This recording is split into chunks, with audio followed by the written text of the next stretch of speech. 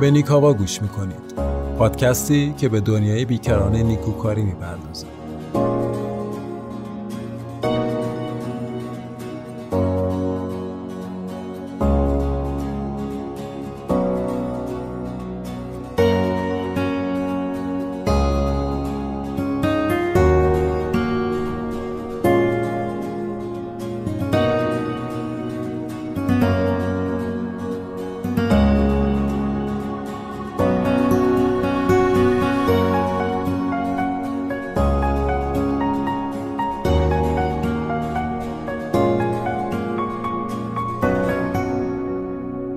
سلام.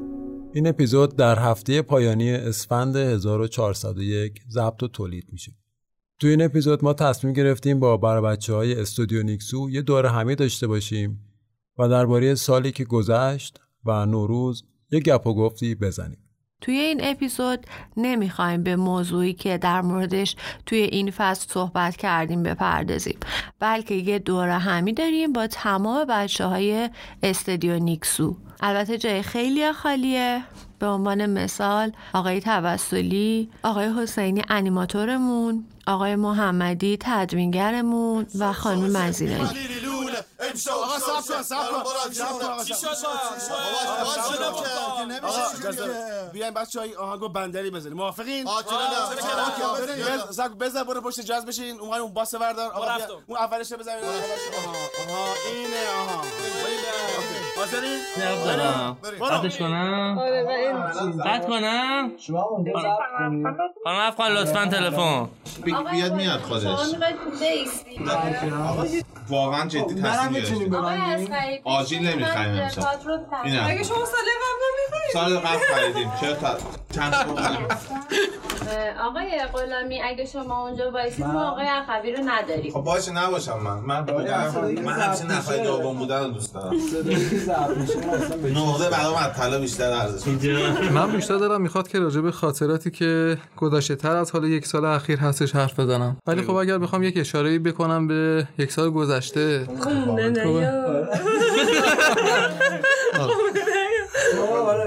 آره اینم حالا یه روی کردیه به هر حال. و اینکه هر کسی شخصا یک آرزوهایی داره و اینکه مثلا خودش رو یه خورده بررسی بکنه، آنالیز بکنه که توی یک سال گذشته چه کاری انجام داده و حالا خودش رو بررسی میکنه، یا یک آرزوهایی داره که در سال آینده میخواد بهش برسه یا نه. و بعضی از اینها ممکنه خب عملی بشن و بعضی هم نشن، ولی خب به شخصه برام این بوده که حداقل یکی دو تا شده. و یکی از خب مشخصایی هم هستش که حالا دو تاشو مثلا سر کار اومدنم یکی از چیزایی بوده که دوست داشتم بهش برسم و کار بوده. خب به عنوان یک دانشجو، کسی که مشغول درس هستش و دوست داره که بره یه جایی مشغول بشه، یه خورده اون درگیریایی که به خاطر دانشگاه داره کمتر بشه. خب هر کسی این تمایل داره که بره سر کار. ولی خب خاطرات خیلی شیرین‌تری هست از این که بخوام بگم و برمیگرده به دوران دبستان هر فرد، موقعی که خب نزدیک می شدیم به اواخر دوره مدرسه در اسفند ماه. مثل زندان‌هایی بود که منتظر ملاقاتی بودیم و میشستیم توی کلاس و زندانی می شدیم و هر کسی به یک طریقی باید تماس می گرفت با خانواده‌اش که بیان ببرن، چون میگفتن یا باید زنگ بزنید یا اینکه اینجا بشینید. و یادم خب خیلی پنهانی یک نفر می اومد و مثلا به 4 تا از اولیا زنگ میزد و میگفتش که خب بیایید و اینها رو ببرید و یکی هم خیلی هم التماس هم میکرد. آره التماس هم میکرد که مثلا ببریم.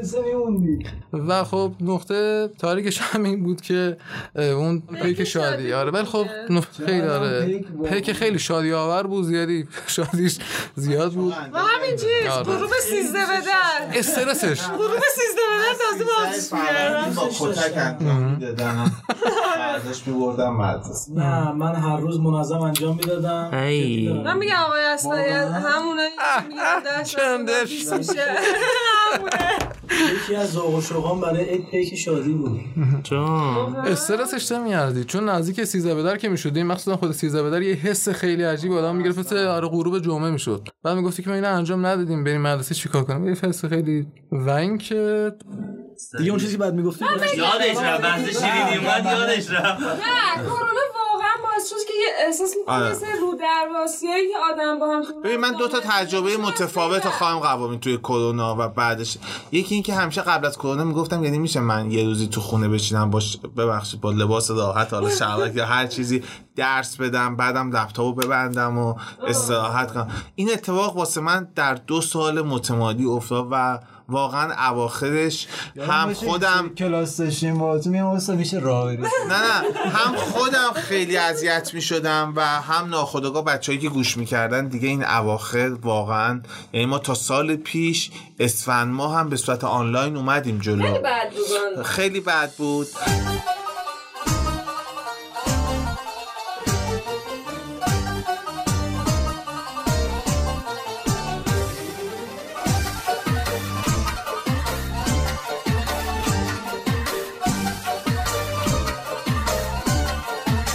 هیچ سالی رو بدون پدر مادرم تحویل نکرد و این واسه من از همه این اتفاقاتی که در زندگیم افتاده بیشتر ارزشمند بوده و به نظرم هیچ نعمتی هم بزرگتر از این نیست که آدم تا میتونه، چون فرصت‌ها خیلی کوتاهه و آدم باید ازش فکر می‌کنم استفاده.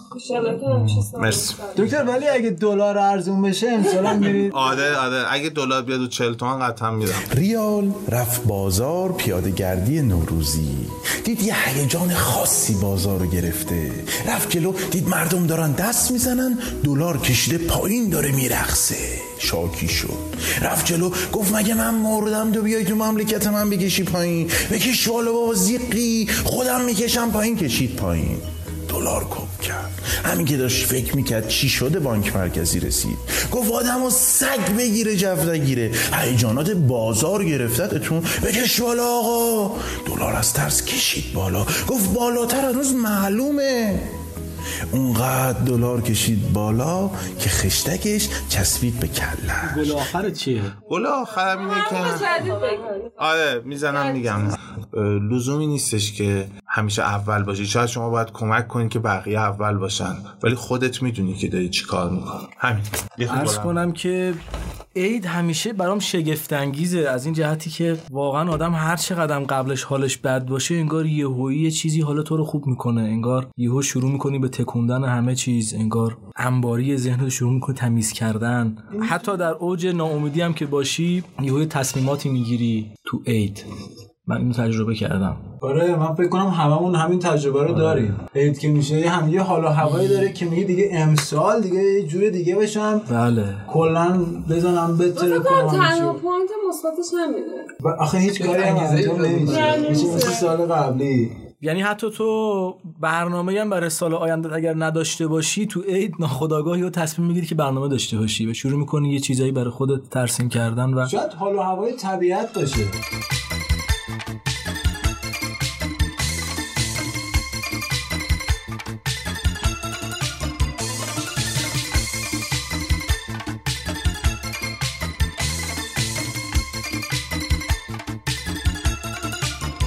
مادر خود من چهارشنبه سوری خیلی بیشتر از روز اول عید بهش علاقه داره و مراسم برگزار میکنه و ما باید حتما یک شمع تا صبح بسوزه.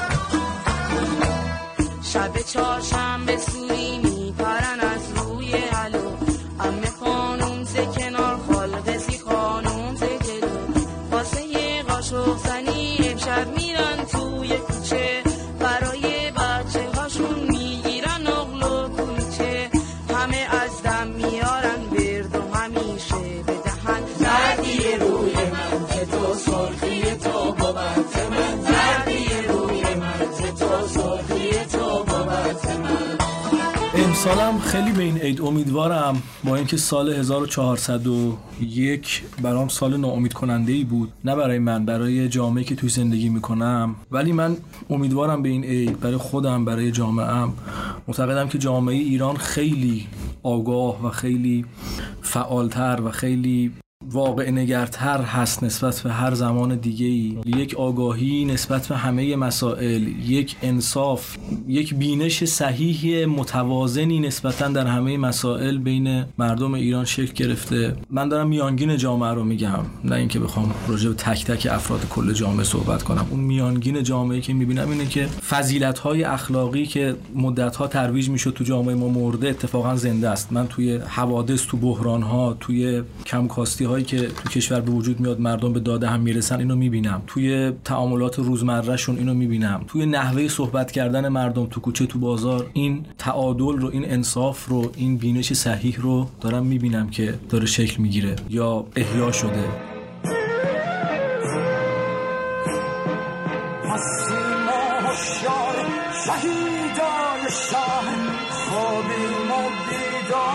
شهیدان شهر آخرش یه شب ماه میاد بیرون از سر اون کو بالای دره، روی این میدون رد میشه خندون یه شب ماه میاد.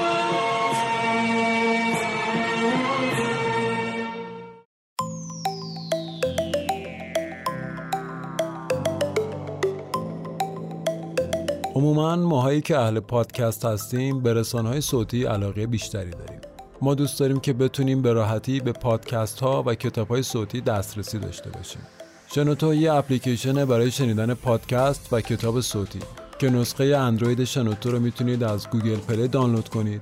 اگر هم گوشی اپل دارید یا سیستم عامل iOS دارید میتونید از وبسایت شنوتو استفاده کنید. به صورت رایگان به کلی پادکست و فایل صوتی دسترسی داشته باشید. توی نسخه شنوتو پلاس که با خرید اشتراک براتون فعال میشه یه سری کتاب و پادکست جدیدم هست که علاوه بر اون امکاناتی مثل ساخت پلیلیست یا همون لیست پخش و کلی فیچر دیگه که به صورت نامحدود براتون فعال میشه.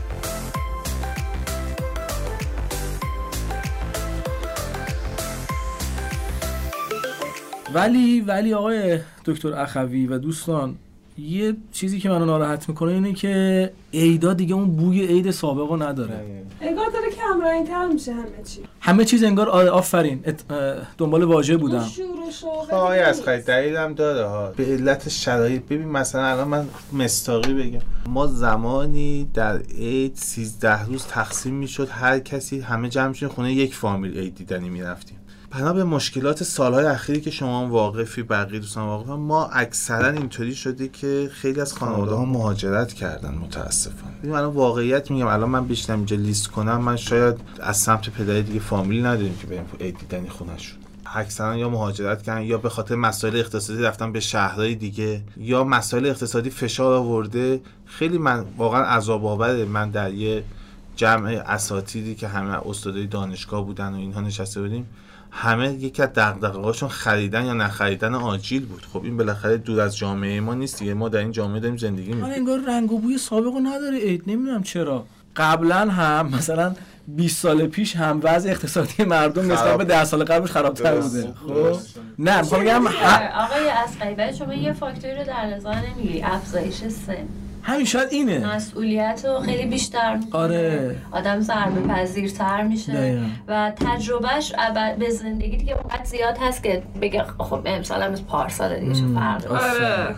اینه، دنبال این جواب بودم. من میخوام بگم متاسفانه اون نوستالژیه داره ما رو اذیت میکنه. شاید سن باعث میشه نوستالژی کم. آخه وقتی بچه‌ها کوچیکن تو فامیل و اینا با همن دیگه، و میری خونه مادر بزرگ حال و هوای دیگه داره، بعد لباس نو میخرین.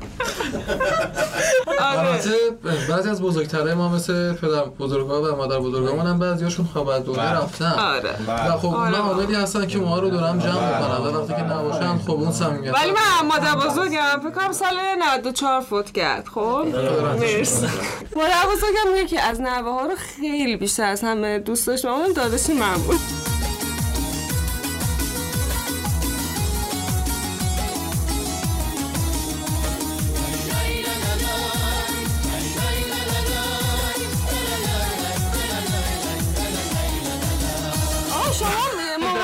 آجیل قایم نمی کردن یه جا قبل قایم می میکرد مامان من. واسه فهم میگم ما هیچ کدوم نمیدونیم کجاست. در صورتی که ما میرفتیم برمی‌داشتیم. آجیل ما از سال قبل قایم تا الان. شما های پیدا نگردید چه شما؟ آره کپک همش عوض میشه، کپک نمیزنه.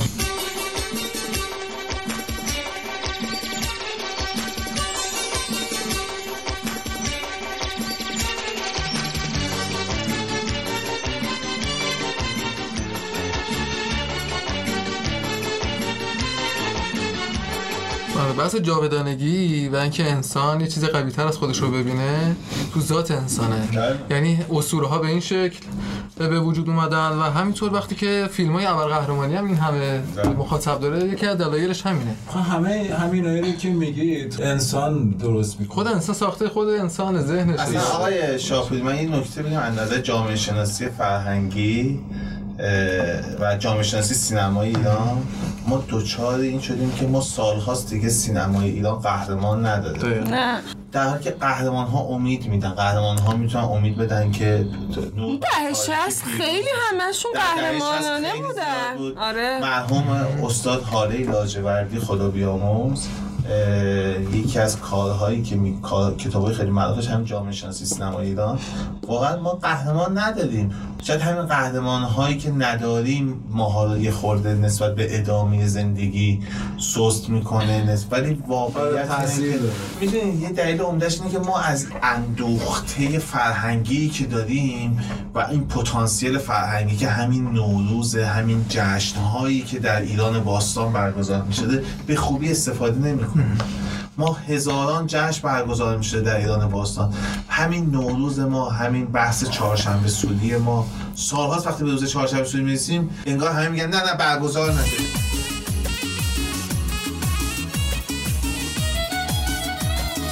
پنجره ها رو با کن بازم بهار رسیده، مبارک مبارک نوید عید و میده، عطر گل بنفشه پیچیده تو هوامون، عید اومده که باشه مهمون خونه هامون، عید اومده که باشه مهمون خونه هامون. من احساس کنم ما خیلی بیشتر ملت غمگینی هستیم، خیلی غمگینی، یعنی این تو شخصیت همه ماها هست. گاد تالنت های ایرانی که برگزار میشه معمولا موسیقی ها و خواننده هایی میان به که غمی هست، مرحله های بعدی میرسن که آهنگ های غمگین اجرا میکنن، در حالی که ما در موسیقی ایرانی و دستگاه های ایرانی وقتی آهنگ شاد و ترانه شاد مثلا مثل ای ایران مرحوم شجریان، مرحوم لطفی، وقتی اینا برگزار میشه یک شور حماسی و اصلا فکر کنم این پیوند خورده با زندگی ما. اگر میخواد وقتی شاد بشه شادیش حماسیه، یعنی حتی فقط شادی نیست، ولی وقتی غمگینه انگاری ما بیشتر با این غمه حالمون انگار با اون غمه بیشتر چیزه نوستالژی پیدا میکنه.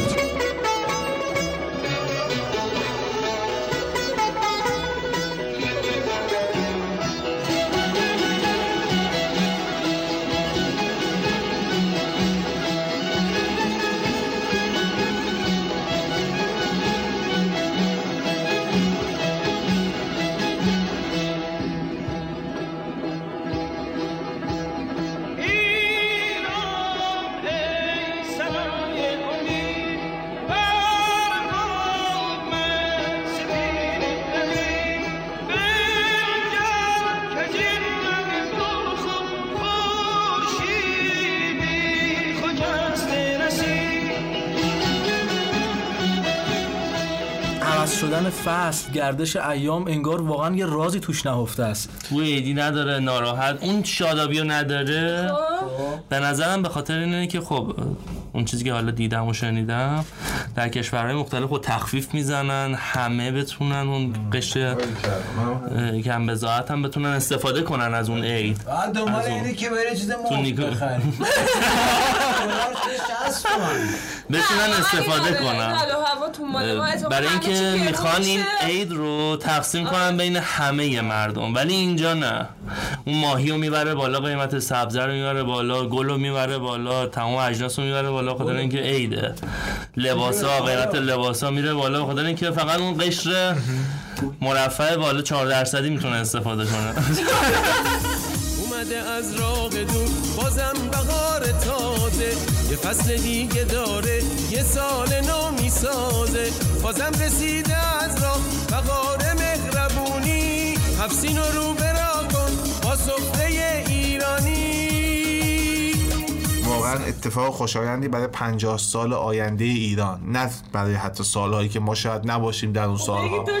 این همینه که به یه نتیجه رسیدن که شاید بتونن دریاچه ارومیه رو مجدد آبگیری بشه، احیا بشه و به نظر من مثل که من تصویری هم ازش دیدم. آره شروع شده به نظر من بارندگی ها و اینکه یک سدی و آبش رو باز کردن به سمت همه اینها اگر اتفاق بیفته و امیدوارم این دریاچه های این خبرهای خوب ما در مورد بقیه دریاچه هم داشته باشیم. به نظر من این رودخانه ها، این رودهای پرآبی که ما هزاران سال به خاطر این کوچ کردیم اومدیم داخل ایران دوباره احیا بشه. ما کوچ نکردیم، اجداد ما وقتی آریایی هایی که اومدن وارد ایران شدن اکثرا بذار من حرف بزنم، میخوام همه پاک میکنه دیگه، اینطوری کل میکنی پشت چیز نمیذاره.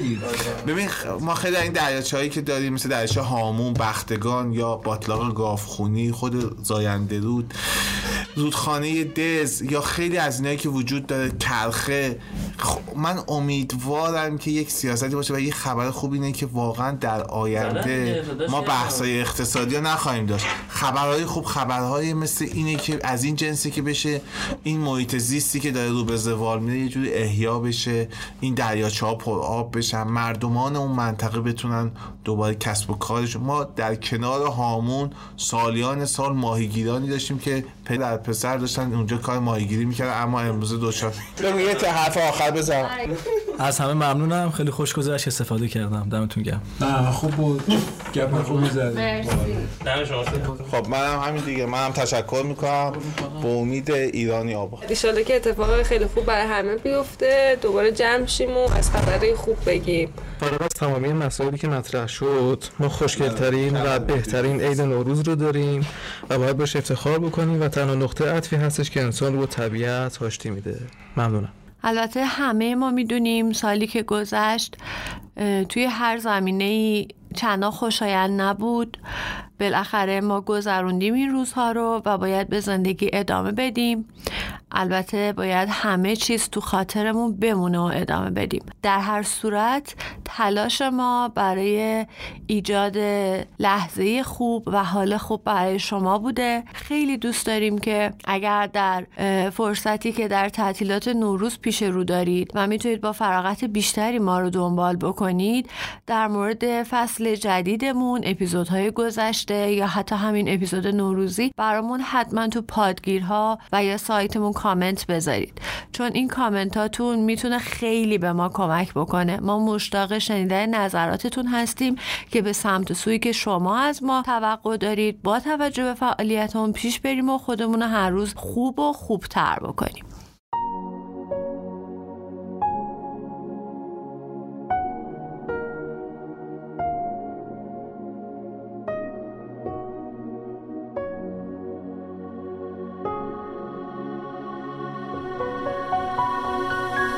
این اپیزود نوروزی پادکست نیکاوا بود که با حمایت بنیاد خیریه راهبری آلا تهیه و تولید شد. نیکاوا رو میتونید در اکثر نرم افزارهای پادگیر مثل شنوتو، اپل پادکست، تهران پادکست، کست باکس و گوگل پادکست بشنوید. اگه دوست داشتید به دوستاتون هم معرفی کنید. خب این قطعاً بهترین تبلیغ برای ما خواهد بود. و اینکه شاد و پیروز باشید.